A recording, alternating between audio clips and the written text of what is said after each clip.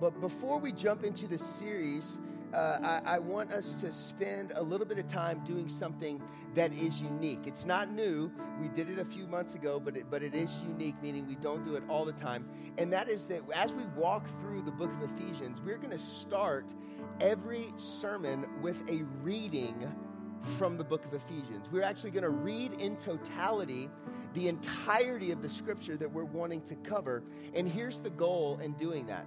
The first goal is that we want to replace the Bible in a place of honor, reverence, and authority in our lives. And that it is good to stop and to allow the words that are in the Bible to fill the atmosphere of this room. There's power in that alone. And reading the scripture out loud really does something. It does something not just in us, it does something around us, because the Word of God is living and active. It's atmosphere affecting. And so when we declare it out, when we speak it out, it begins to minister to us, even if we are still growing in our understanding of what it's actually telling us. All right, so that's our first goal. The second goal is that we think it's extraordinarily important to read the whole Bible. We think it's important, that I wish I could just go word by word in the original language. But if you serve in kids, you are saying, please don't do that. All right, like please don't keep us here for 12 hours. So I'm not able, and the different communicators won't be able to lean into every single verse in this space that we have together in preaching, specifically today through Ephesians 1. And we don't want that to rob you from hearing the totality of the story that God is telling through Ephesians 1. Because it is a beautiful picture of freedom and breakthrough. So can you do me a favor? Can you stand to your feet? We're going to stand for the reading of the Word of God. This is one of our elders. His name is Greg Grant. He is clap for this man. He's a good dude, and he's South African, so everything he says is going to feel more anointed because of his accent. So Ephesians 1, if you have your Bibles with you on the screen, I'm going to read through it. Paul, an apostle of Christ Jesus by the will of God, to God's holy people in Ephesus, the faithful in Christ Jesus, grace and peace to you from God our Father and the Lord Jesus Christ. Praise be to the God and Father of our Lord Jesus Christ, who has blessed us in the heavenly realms with every spiritual blessing in Christ. For he chose us in him before the creation of the world to be holy and blameless in his sight. In love, he predestined us for adoption to sonship through Christ Jesus, in accordance with his pleasure and will, to the praise of his glorious grace, which he has freely given us in the one he loves. In him we have redemption through his blood, the forgiveness of sins, in accordance with the riches of God's grace that he lavished on us. With all wisdom and understanding, he made known to us the mystery of his will according to his good pleasure, which he purposed in Christ to be put into effect when the times reach their fulfillment, to bring unity to all things in heaven and on earth under Christ. In him we were chosen, having been predestined according to the plan of him who works out everything in conformity with the will of his purpose of his will, in order that we who were first to put our hope in Christ might be for the praise of his glory. And you also were included in Christ when you heard the message of truth, the gospel of your salvation. When you believed, you were marked in him with the seal and promised Holy Spirit, who is a deposit guaranteeing our inheritance until the redemption of those who are God's possession, to the praise of his glory. For this reason, ever since I heard about your faith in the Lord Jesus and your love for all God's people, I have not stopped giving thanks for you, remembering you in my prayers. I keep asking that God of our Lord Jesus Christ, the glorious Father, may give you the spirit of wisdom and revelation so that you may know him better. I pray that in the eyes of your heart may be enlightened, in order that you may know the hope to which he has called you, the riches of his glorious inheritance in his holy people, and his incomparably great power for us who believe. That power is the same as the mighty strength exerted when he raised Christ from the dead and seated him at his right hand in the heavenly realms, far above all rule and authority, power and dominion, and every name that is invoked, not only in the present age, but also in the one to come. And God placed all things under his feet and appointed him to be the head of everything for the church, which is his body, the fullness of him who fills everything in every way. Thank you, church. You can take your seats. Amen. God, I'm asking that you would open our hearts. Lord, would you open the eyes of our hearts to be able to see, hear, and be transformed by the power of the living word. And everybody said, amen. Amen. Isn't that powerful in and of itself, right? Just like listening to the Bible. It's just so good. Well, before we really begin to dive into the specifics of the passage that's before us today, I want to give you a little 30,000-foot view context of really what was going on. What was Paul, the author of the book of Ephesians, what was his intention for those who were going to hear it and or read it? And the first thing that we need to understand about this epistle, which is just a fancy church word for letter, okay? So the first thing that we need to understand about this letter that Paul wrote to the Ephesians is that it is not a letter of correction, it's a letter of encouragement. This really allows the book of Ephesians to stand alone from other letters that Paul wrote throughout the New Testament that were addressing specific challenges, some heresy that was being preached, some things that were untrue that were being supported. The book of Ephesians does not have that tone or that purpose. The book of Ephesians was given to be a place of strength for the church. Paul actually planted the church in Ephesus in AD 53. And he would spend time in and out of that church for many, many years after that. But this letter was written actually years after he had planted it, as he was in prison in Rome. And so he wrote this letter to them to be a place of strength, to be a place of hope for them as they were facing the challenges of life and the opposition of the enemy. And honestly, this is the main reason I believe that God led us to camp out here as we are beginning this summer season of saying, man, we want to go deeper in God and deeper with one another. It's because I don't know how all of you are doing, but I've heard from a lot of you that the weariness that you feel is real. There is a weariness that has taken over us, and now some of that weariness is simply the time of year. Right? This time of year can feel exhausting, especially if you have kids, right? You get to the point where, like, do we need another year-end party? Can we just move on, you know? And so you've got all these school things that you find out about 5 minutes before they start, and your kid's going to get an award that you didn't know about, and then, and so you have to be there and rearrange your day, and then you've got to pick up snacks, because then your 15-year-old says, oh yeah, I'm supposed to bring fruit, and you're like, wait, I can't, you think I just have fruit laying around for you to take to school, that I could just like manifest a fruit tray as you're walking out to catch the bus, so it can be a chaotic season, especially if you have kids. And there's just this sense that, our lives revolve around rhythms within the season. And we feel this even subconsciously, where like the summer, as temperatures heat up, schedules kind of begin to cool down, right? And so you begin to feel the effect of the pace that you ran through the spring, and you're looking forward to just a little bit more of a slower pace over the next couple of months. So some of the weariness that we're feeling is seasonal,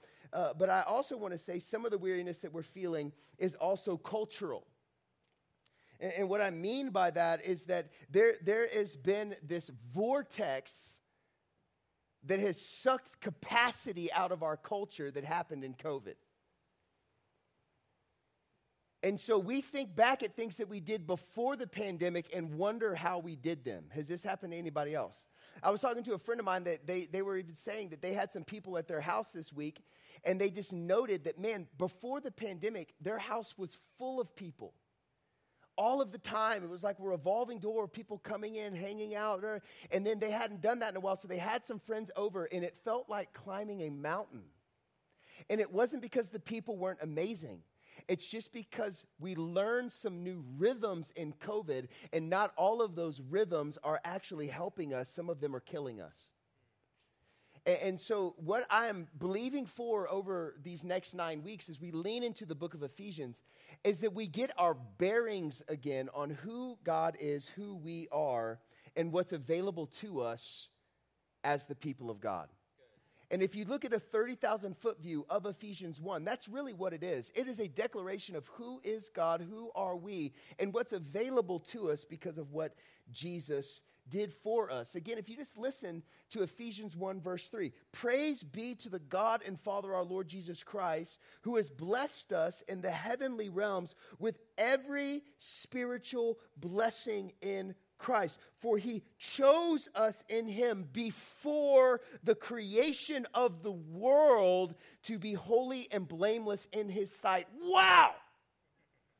Did you hear that? That he chose you before the creation of the world.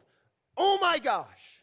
That means that God, in all of his glory, I mean, you read Genesis 1, it says this, in the beginning, God.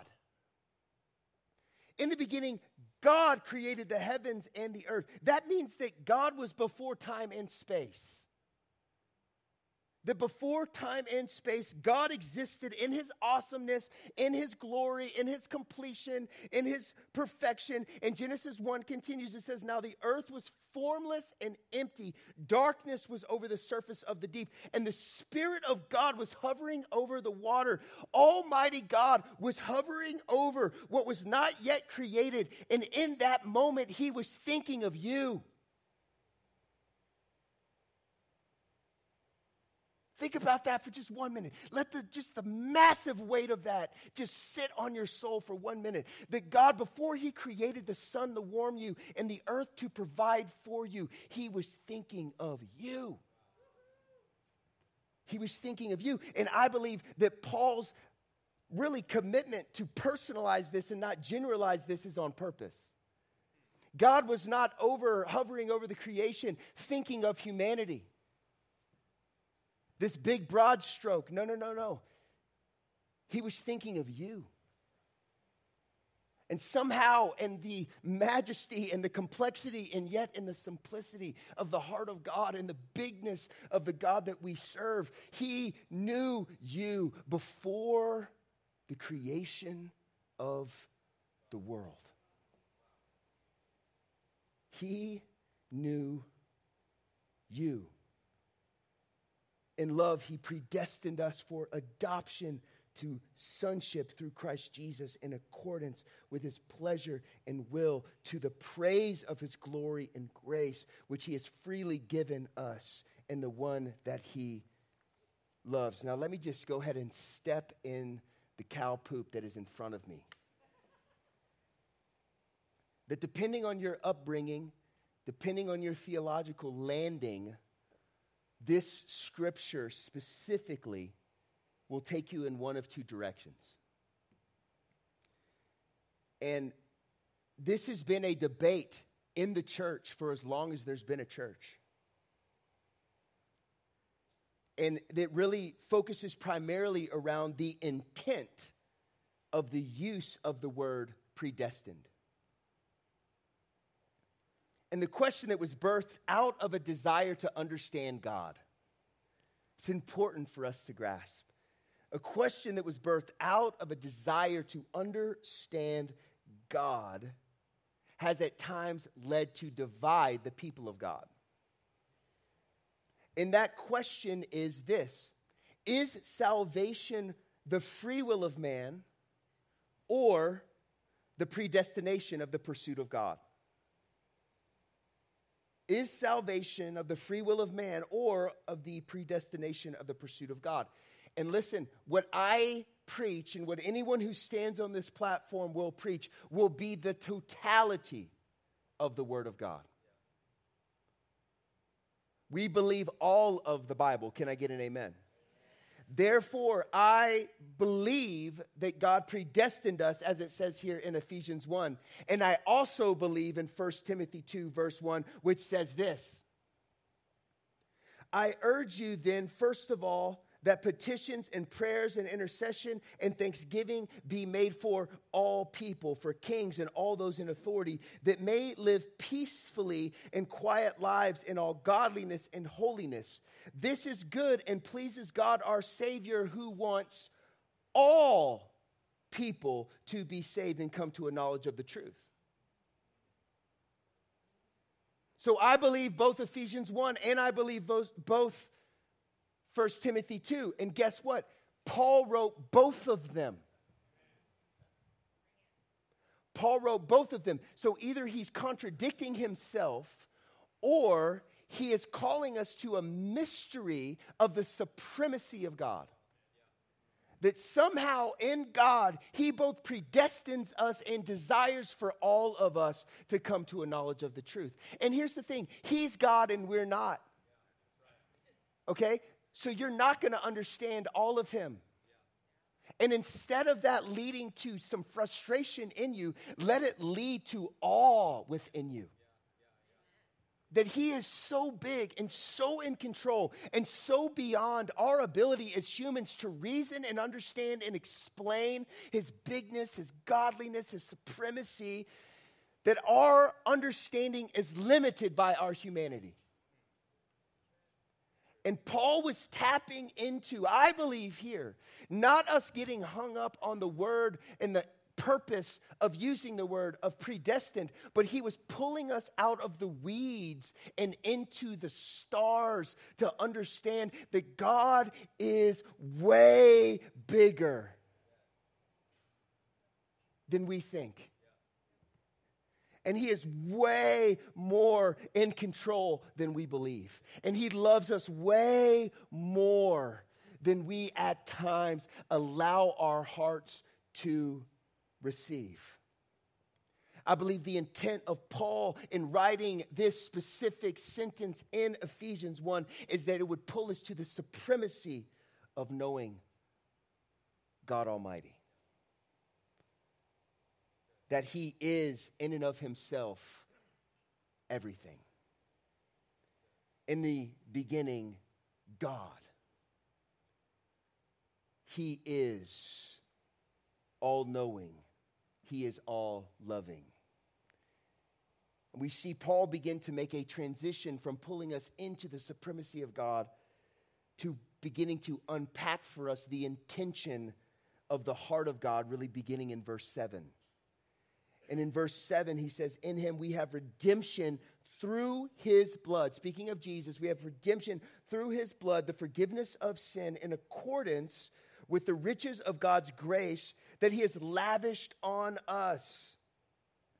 With all wisdom and understanding, he made known to us the mystery of his will according to his good pleasure, which he purposed in Christ to be put into effect when the times reach their fulfillment, to bring unity to all things in heaven and on earth under Christ.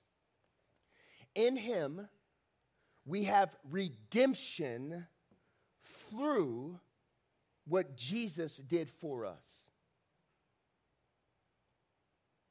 We have redemption, the forgiveness of our sin is equated to the richness of God's grace. Now, if you've been around me, you have heard me say that it is imperative that if you want your heart to be filled with hope, that you have to preach the gospel to yourself every day. That it is a healthy, holy rhythm to preach the gospel to your own soul and to remind yourself that there is a God that has forgiven you of the sin that is in you, that you feel like you're stuck in, that when you come to him and say, God, forgive me, that in that moment, the richness of the grace and the redemption of God is poured out on you. And I believe that a lot of the times we feel like the church doesn't have any power because we have a church that doesn't preach the gospel to itself. We preach the gospel to others, but then we live under a weight that isn't the richness of the grace of God.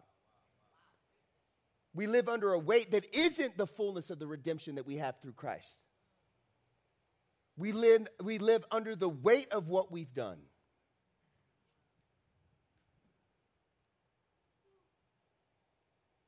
The blood of Jesus is enough.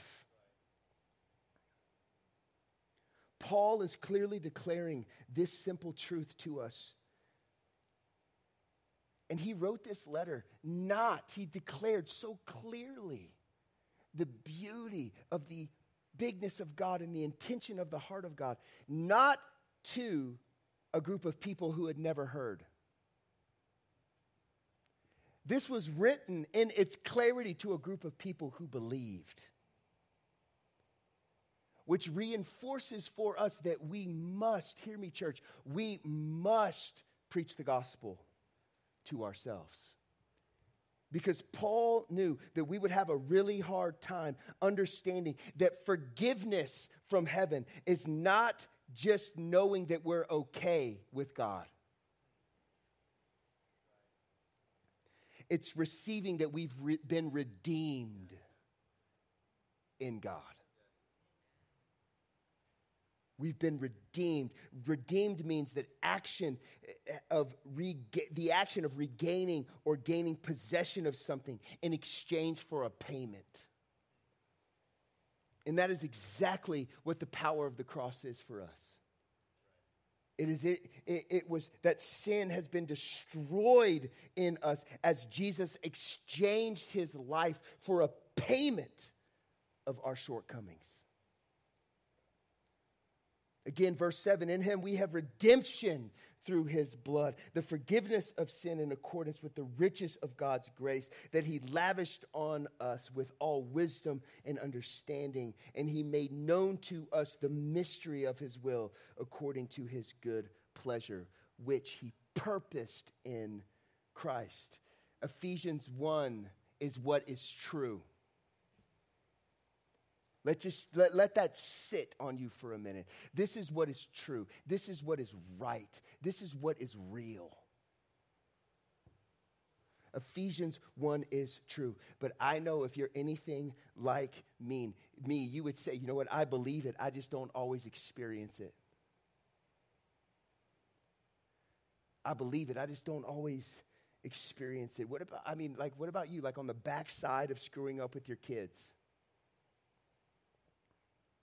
When you repent and you ask for forgiveness for raising your voice or losing your temper or whatever it is, saying something that you wish you wouldn't have, what does your heart feel like after you go to the Lord? Do you step into the richness of his grace? Or do you believe that what you did was forgiven, but there's weight that you still must carry? What about if you don't guard your eyes from just the onslaught of perversion and junk that is just being piped into us like no other time in history?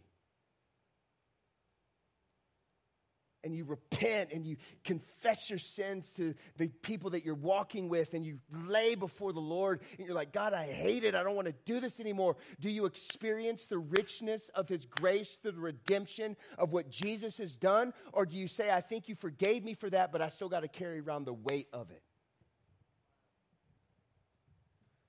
And I believe this is why Paul started the letter this way, because this is not a new condition. This is the human condition. That understanding that we have been bought with a price, forgiven, set free, is the most foundational yet the most complex truth that we need to receive and believe as followers of Jesus. Galatians 5 says that the acts of the flesh are obvious to us. They really need no explanation, right? Then he goes ahead and gives us the list. Again, Paul wrote this too. He says, the acts of the flesh are obvious. Sexual immorality, impurity, debauchery, idolatry, witchcraft, hatred, discord, jealousy, fits of rage, selfish ambition, dissension, fraction, envy, drunkenness, orgies, and the like. And when we do these fleshy things, when we sin, no matter what it is, we can know that God has forgiven us and still carry around the weight of it with us. We believe the cross has crossed out our sin, but we don't receive that our sin has been lifted off of us. It's like this. This is a weight vest. I work out with this. I'm not like one of those militia people. I get asked that question sometimes. They're like, yo, dude, I didn't know you had body armor. I'm like, I don't. I run with this. This is kind of like what we do. We sin, and then boom, the weight of it hits us. We go to God, and then we repent, and we say, God, forgive me of what I have done. And we have an understanding that the blood of Jesus has marked through our sin.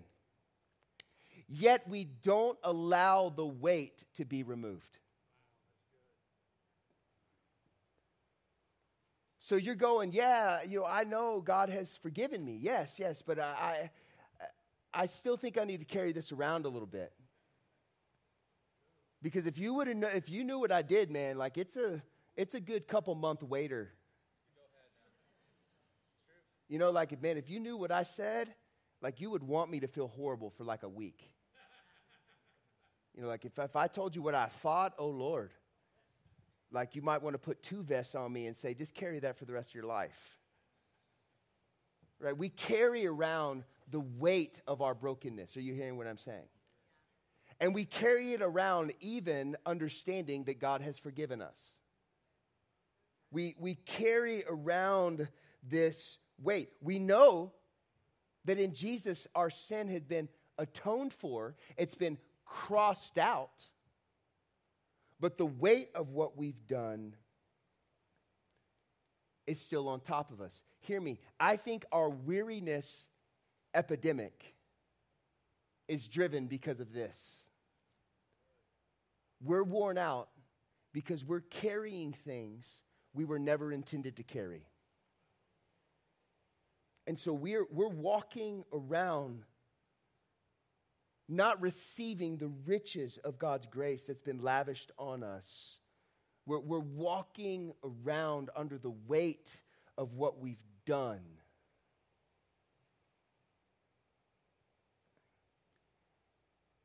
And I want you to understand there's a reason for this. And the reason is that we're in a battle. We're in a war.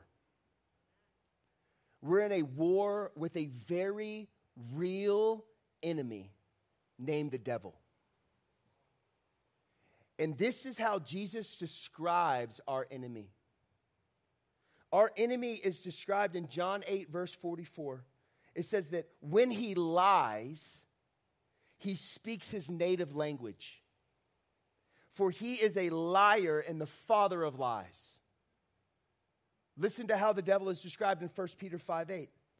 Be alert and sober-minded, because your enemy, the devil, prowls around like a roaring lion, looking for someone to devour. So we have an enemy that is roaming around, looking the whole time for someone that he can lie to. And he uses lies as entry points into our hearts to get us to believe that the sin that we have done has not actually been washed away. And that the redemption that we have through Jesus and the forgiveness of sin that is in accordance with the riches of God's grace is for some, but it's not for you.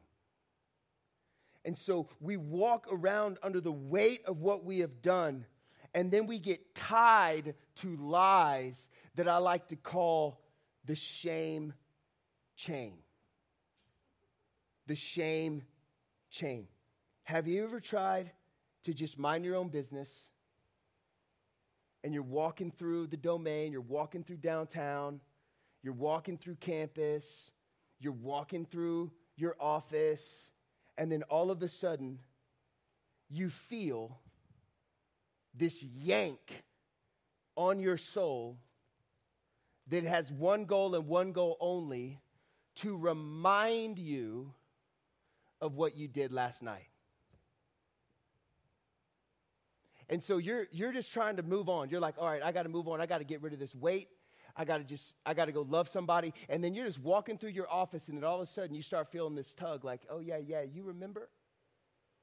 Tell me if you've ever heard this. If you're wondering, is the devil lying to me? Have you ever heard this?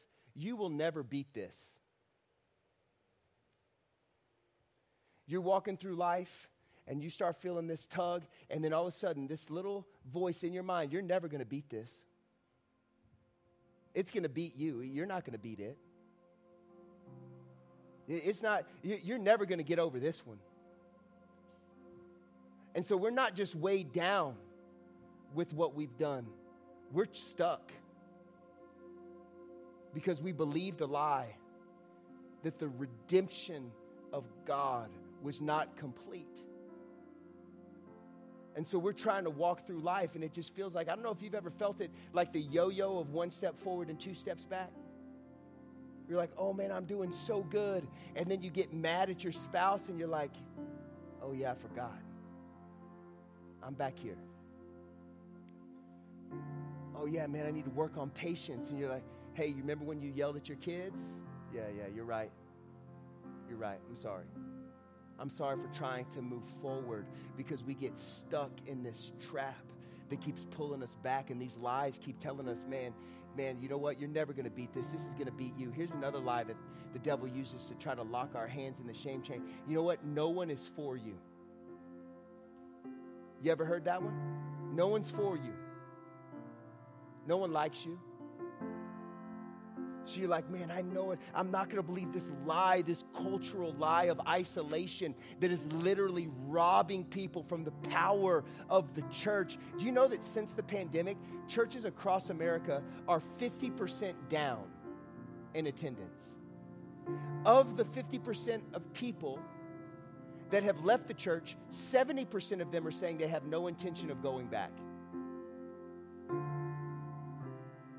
And the reason is, I believe that the devil is seeding lies. No one gets you. No one likes you. And you're like, man, all right, no, I'm going to do it. I'm going to dive into a life group. Nobody likes you. You're right. You're right. No one likes me. Oh, I'm going to start serving in church. Oh, remember, nobody's for you. Oh, yeah. And so the devil has us locked into this weight that we're carrying and these chains that we're dragging.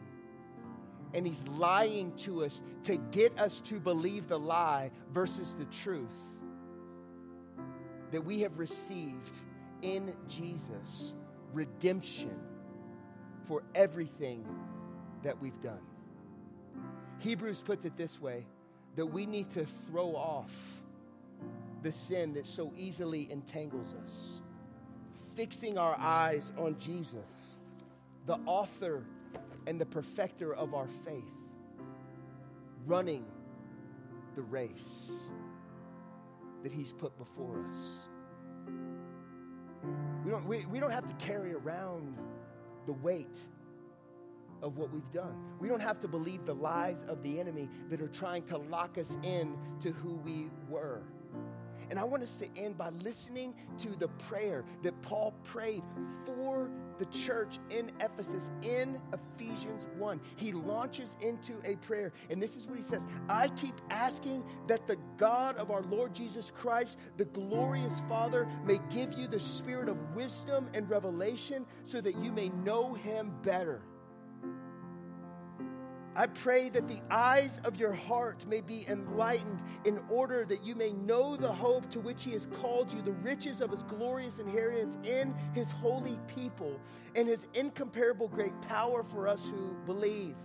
That power is the same as the mighty strength he exerted when he raised Christ from the dead and seated him at his right hand in the heavenly realms, far above all rule and authority and power and dominion, in every name that is evoked, not only in the present age, but also in the one to come. And God placed all things under his feet and appointed him to be head over everything for the church, which is the body in the fullness of him who fills everything in every way.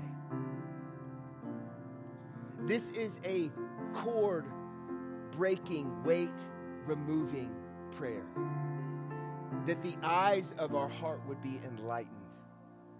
That we would see that how we are living is not the intent of God, but it's the manifestation of shame in man. And that we need to throw off everything that hinders us, all the sin that so easily entangles us, and let us run with perseverance the race marked out for us, fixing our eyes on Jesus. Amen. Amen. Do me a favor, stand to your feet. Church, we've been redeemed. We haven't just been forgiven, we've been redeemed. And I believe that there's some weight that needs to come off people this morning.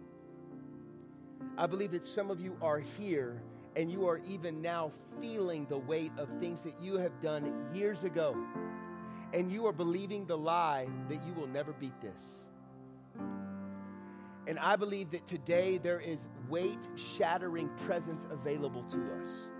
That Jesus, the author and perfecter of our faith, the one who is all and is greater than all, the one whose name, that everything on earth and under earth and in the earth will bow down and worship him, is in the room right now. And he's looking at that weight that's on you, and he's like, you know what, I can do something about that. I can do something about that weight you're carrying. I can do something about that shame chain that keeps yanking you backwards whenever you start trying to lean in to what I have for you. And so if you're here this morning and you're carrying around a weight of what you've done, or you feel like you're tied up to a shame chain, Jesus is here to take that away from you. Jesus is saying, I can do something about that. I can do something about that weight. I can do something about that chain. All we have to do is very, very simple. We have to receive it. We have to receive it. We have to understand who God is and understand who we are, and then understand what God has made available to us as the people of God. We just have to receive it. And so right now, if you're here, as the band begins to play, if you're like, man, I'm carrying around a weight, or I'm tied to something I did, I want you to begin to make your way to the front and make that be a bold statement of, I'm not going to walk around under the weight of who I was. I'm going to step forward into the glorious riches of the grace of Jesus that's available to me for those who believe. Amen? So let's pray, and then as I say amen, if you need to respond, I want you to come on up. As you do, our ministry team will come up behind you, begin to pray for you. But don't leave under the weight of sin and shame. Don't leave today. God is saying, I can do something about that. Why don't you take him up on his free invitation? Jesus, I'm asking that you would open the eyes of our hearts to see that we can step into the fullness of your grace. And that in that place, the weight that we carry, the chains that hold us back and down, will be broken as we step into the full picture of your story of redemption for mankind. That before the creation of the world, you knew us, you called us by name, you had a plan for us, and you foresaw this moment of weight being broken off people's shoulders and chains coming off people's wrists, so that they can step into the fullness of who you are and who you've called them to be. In Jesus' mighty name, amen. Now, church, respond.